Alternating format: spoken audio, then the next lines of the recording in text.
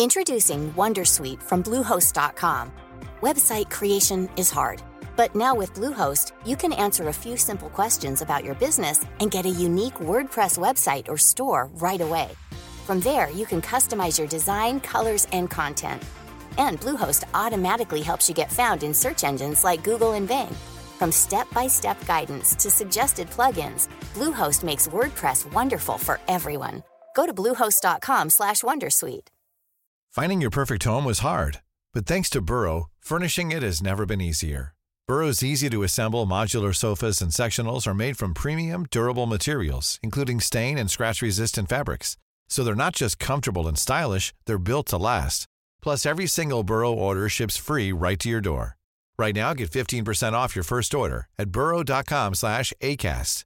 That's 15% off at burrow.com/ACAST.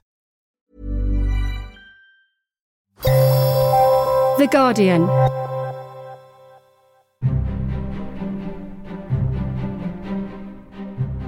Welcome to Politics Weekly Extra. I'm Jonathan Freedland, and while we gear up for the month ahead in US politics, I thought we could revisit one of the most interesting conversations we did on the show in the last year. Michael Steele is the former chair of the Republican National Committee, that party's first black chair. But in 2020, he campaigned and voted for Joe Biden. Before and after the election, I spoke to quite a few disaffected Republicans on the podcast, people who call themselves never Trumpers. But what made my conversation with Michael Steele so compelling was, among other things, his explanation as to why becoming a Democrat wasn't the answer. I hope you enjoy it.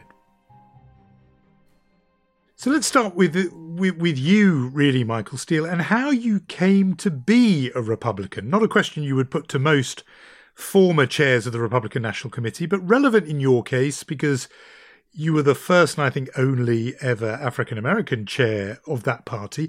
And, you know, if you just look at the raw numbers of how black Americans tend to vote, they usually vote Democratic rather than Republican.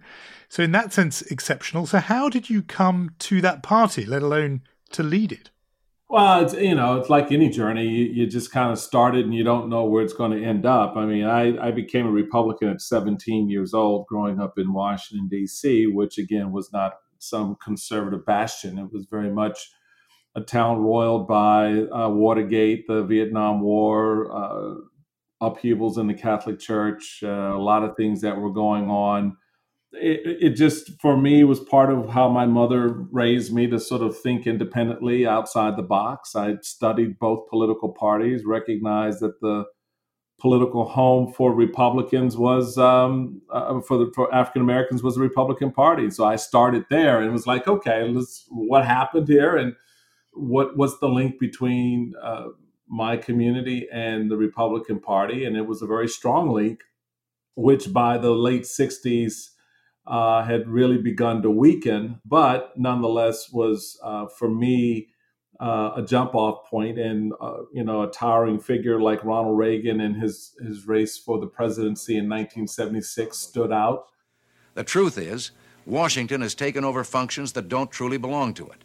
In almost every case, it has been a failure.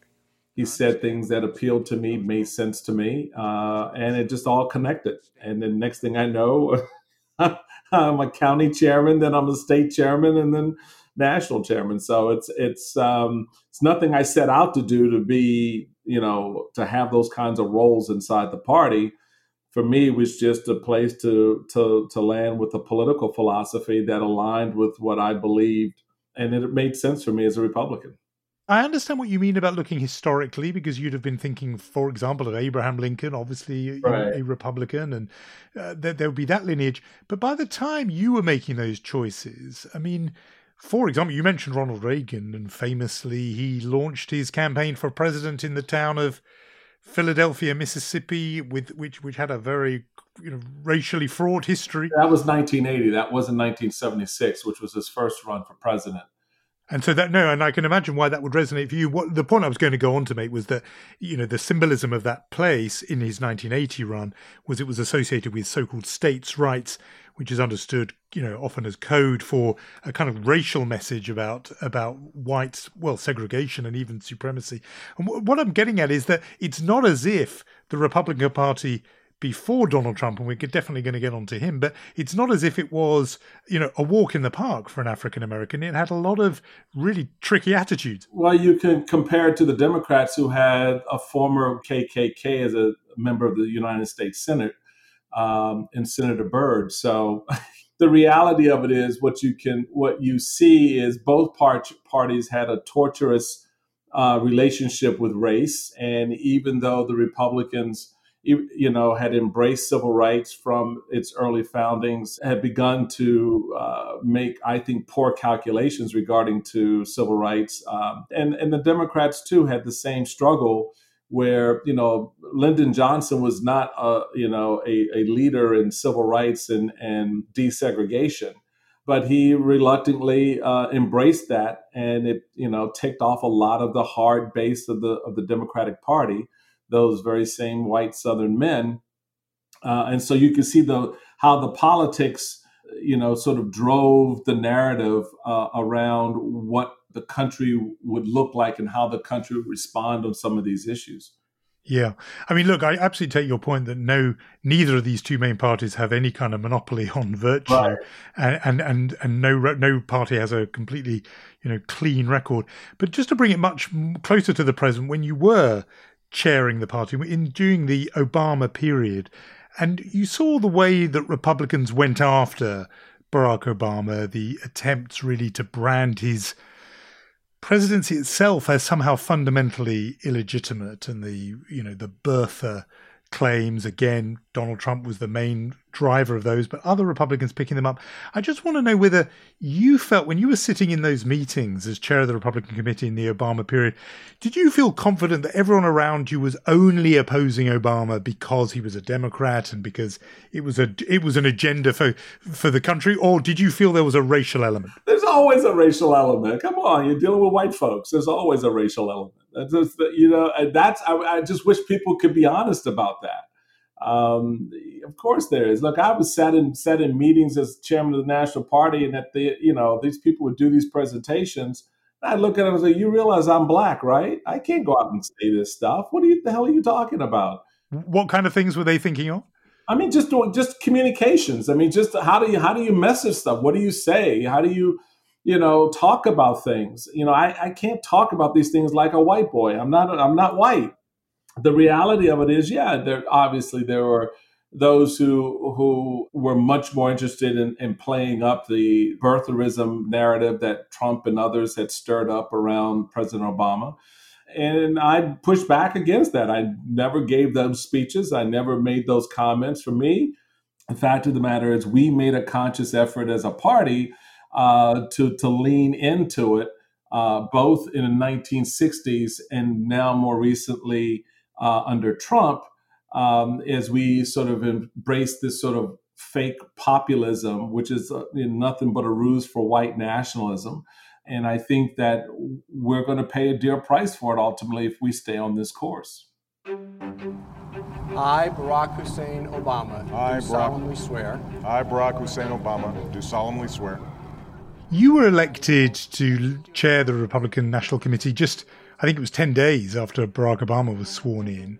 And it was, another time, it seemed to fit with, the campaign that had been, people had heard from, I was going to say John McCain and Mitt Romney, but also you heard it even in George W. Bush's period, which was the Republicans have to reach out, they have to talk to minorities, they have to start winning over the trust and votes of minorities. You think about how moderate, really, relative to what was to come, figures like Mitt Romney or John McCain were. Just walk us through the process of that kind of Republican Party to the one where it gets to the point where you think, I can't be in this anymore. Well, I'm still in it, so I haven't left the party. So I'm still a Republican, and one of the reasons I stay in the fight because I know it pisses them off. So that's number one.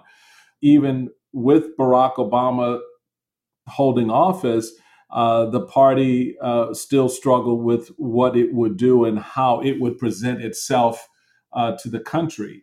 So when I did get elected, I wanted to make it very clear. In fact, I had a member say to me, "Oh, gee, now African Americans will join the GOP." And I'm like, I'm not some Pied Piper.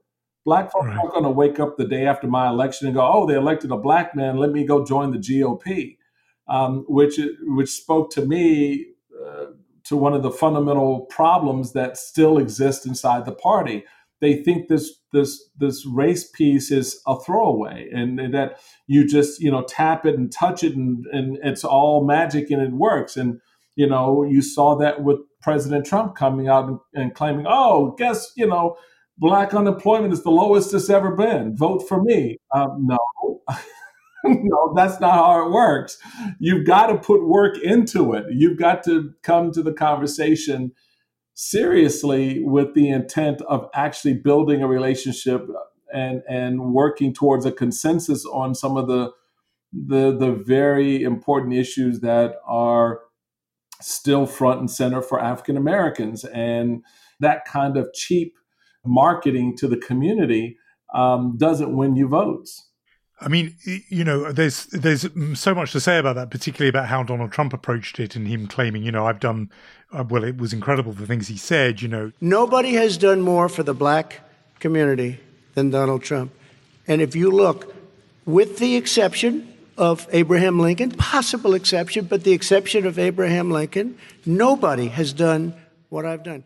Before we leave, though, your own sort of journey, there's just that last piece of it, which is absolutely take the point that you were elected in 2009, 6 ballots. It wasn't because of your race. But 2 years later, you were pushed out, in effect. You lost out. You weren't re-elected.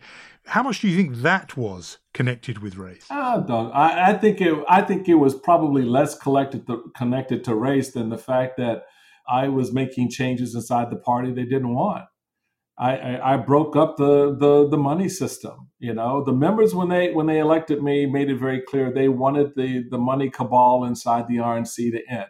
And I thought my former general counsel, Reince Priebus, who was my successor, understood that. But clearly, he saw the political advantage of positioning himself against me while he signed off on a lot of these policies and approaches. But that's politics. I get it. That's politics.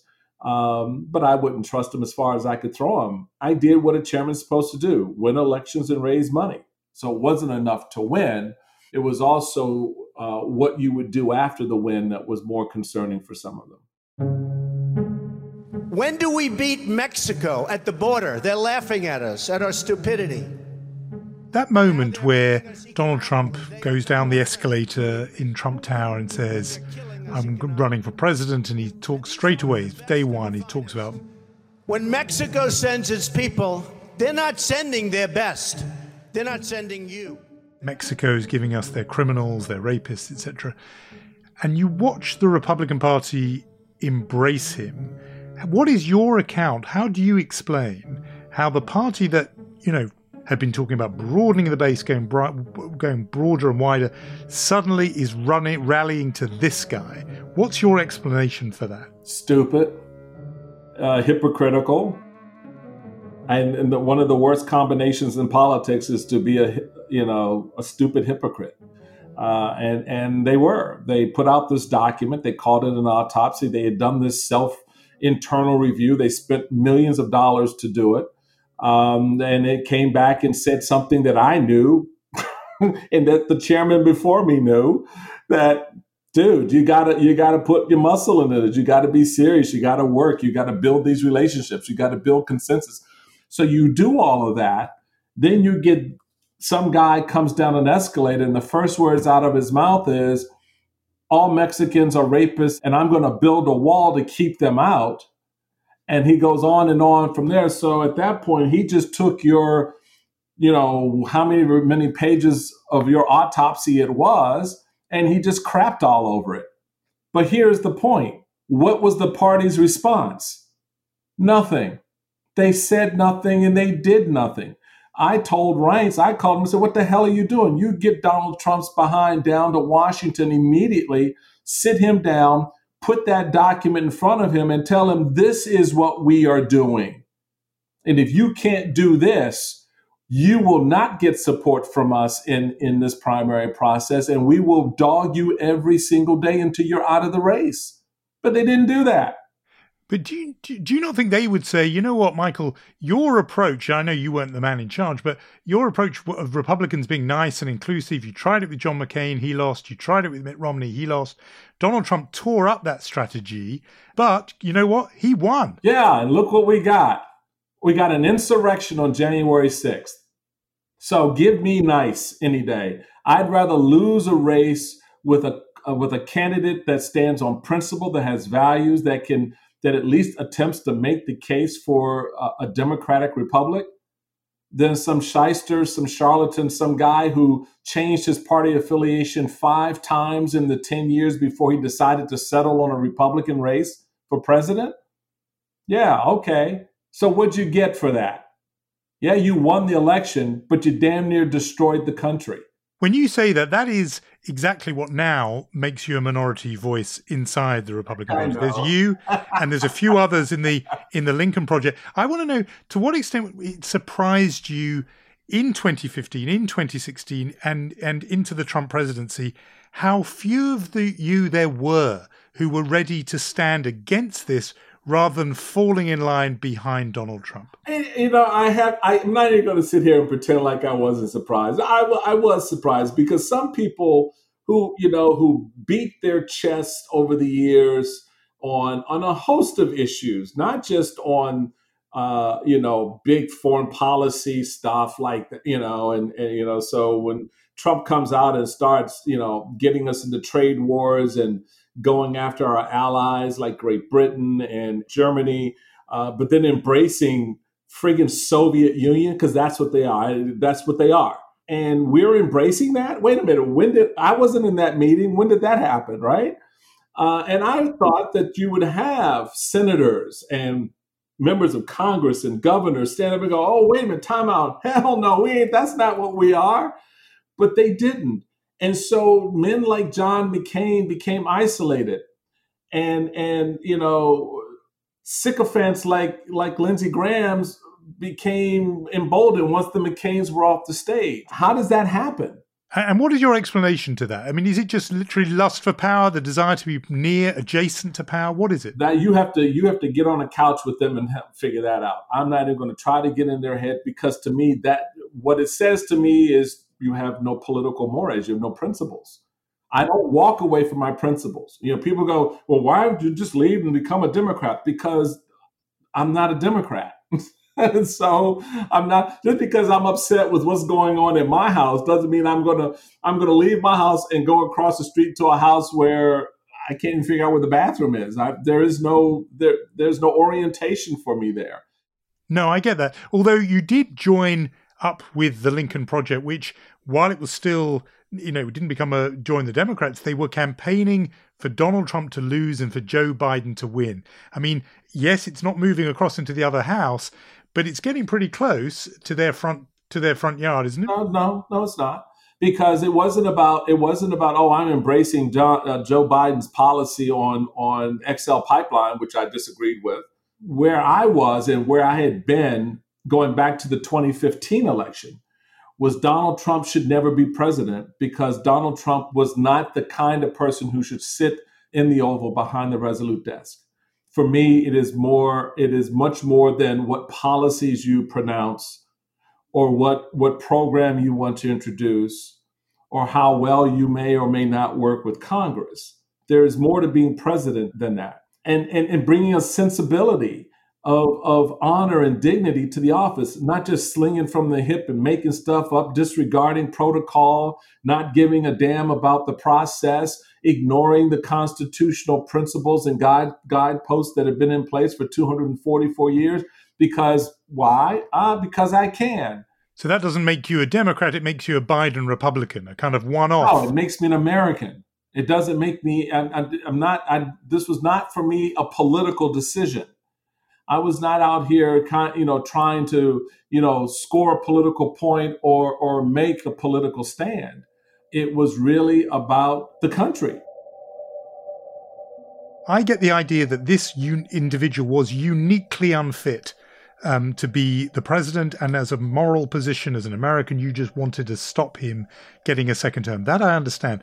But you do identify still as a Republican, and yet the leading lights of that party enabled Donald Trump, supported him, sought his re-election, sustained him. So put aside Donald Trump, how can you stand in the same party as, say, a Lindsey Graham or a Mitch McConnell, who were ready to act as, handmaids to the Trump presidency?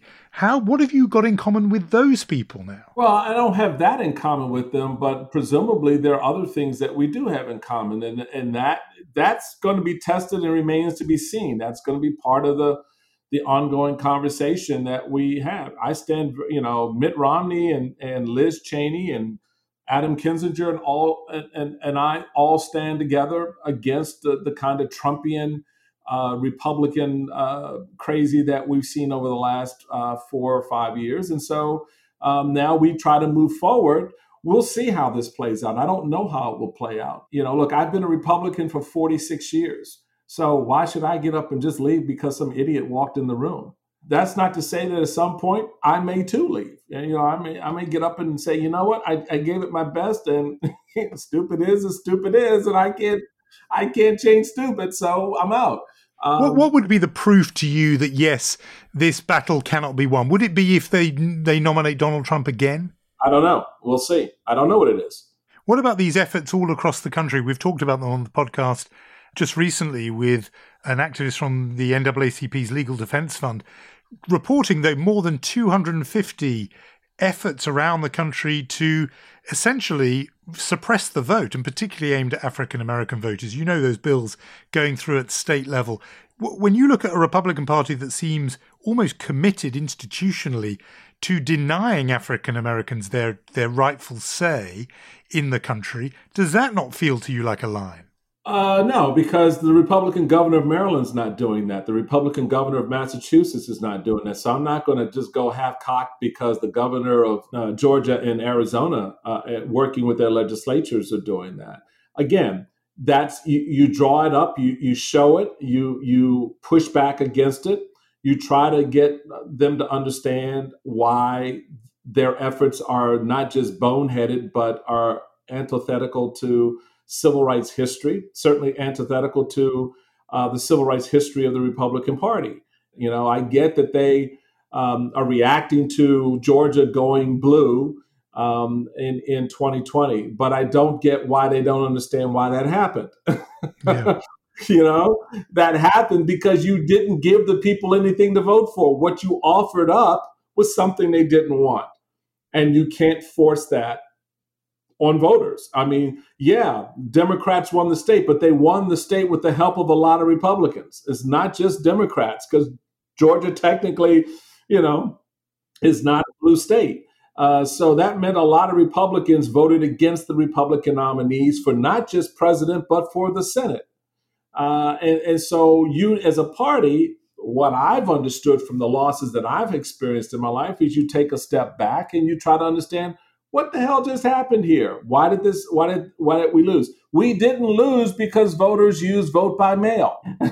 You mentioned before, you name-checked Liz Cheney, Mitt Romney, Adam Kinzinger, a few others of you who we might call the Republican resistance. But are there ever moments when you think about the much larger number who are on the other side of that, who voted to acquit Donald Trump or even to discount those election returns from and not to certify votes from states that they contested?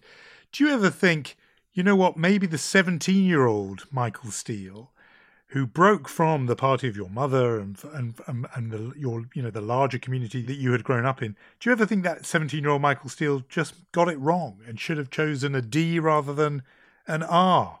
I think that 17-year-old Michael Steele got it right. I think a modern-day 17-year-old Michael Steele wouldn't join. And I think that's what the party misses. The fact that we're isolating ourselves from this generation of voters, young voters especially. The Stacey Abrams voter coming into her own has options, should have choices. Well, more and more, we're making ourselves less and less a choice for that voter. And I think that's unfortunate. Politics is a game of addition, not subtraction. It always has been. Michael, we always ask guests on this show a what else question, something completely different. We're going to be looking at this in more detail on next week's podcast, but you were raised, you've told us, in Washington, D.C., and currently there's a big debate among Republicans and Democrats about whether D.C. should gain the status of a state with the representation in the House and Senate that would come with it.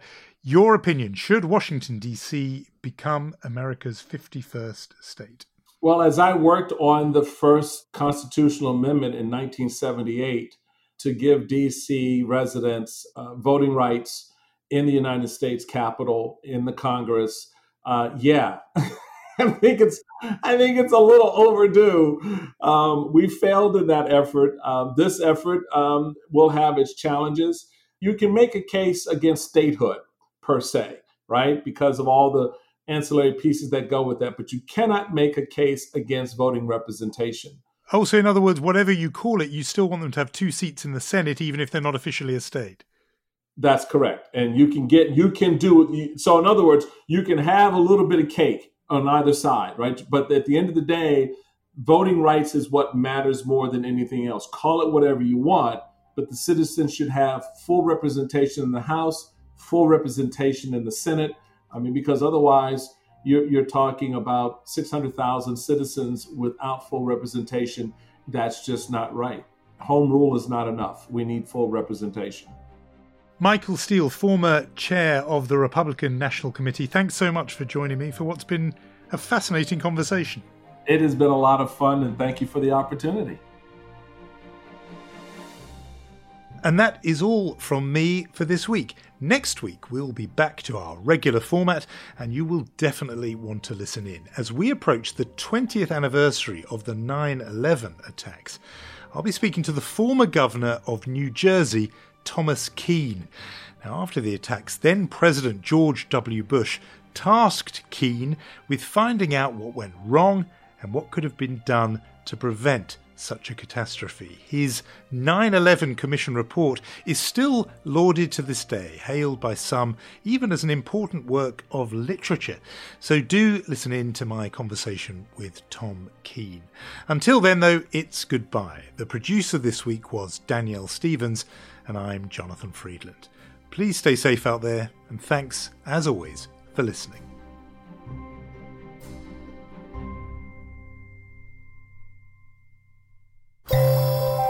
For more great podcasts from The Guardian, just go to theguardian.com/podcasts.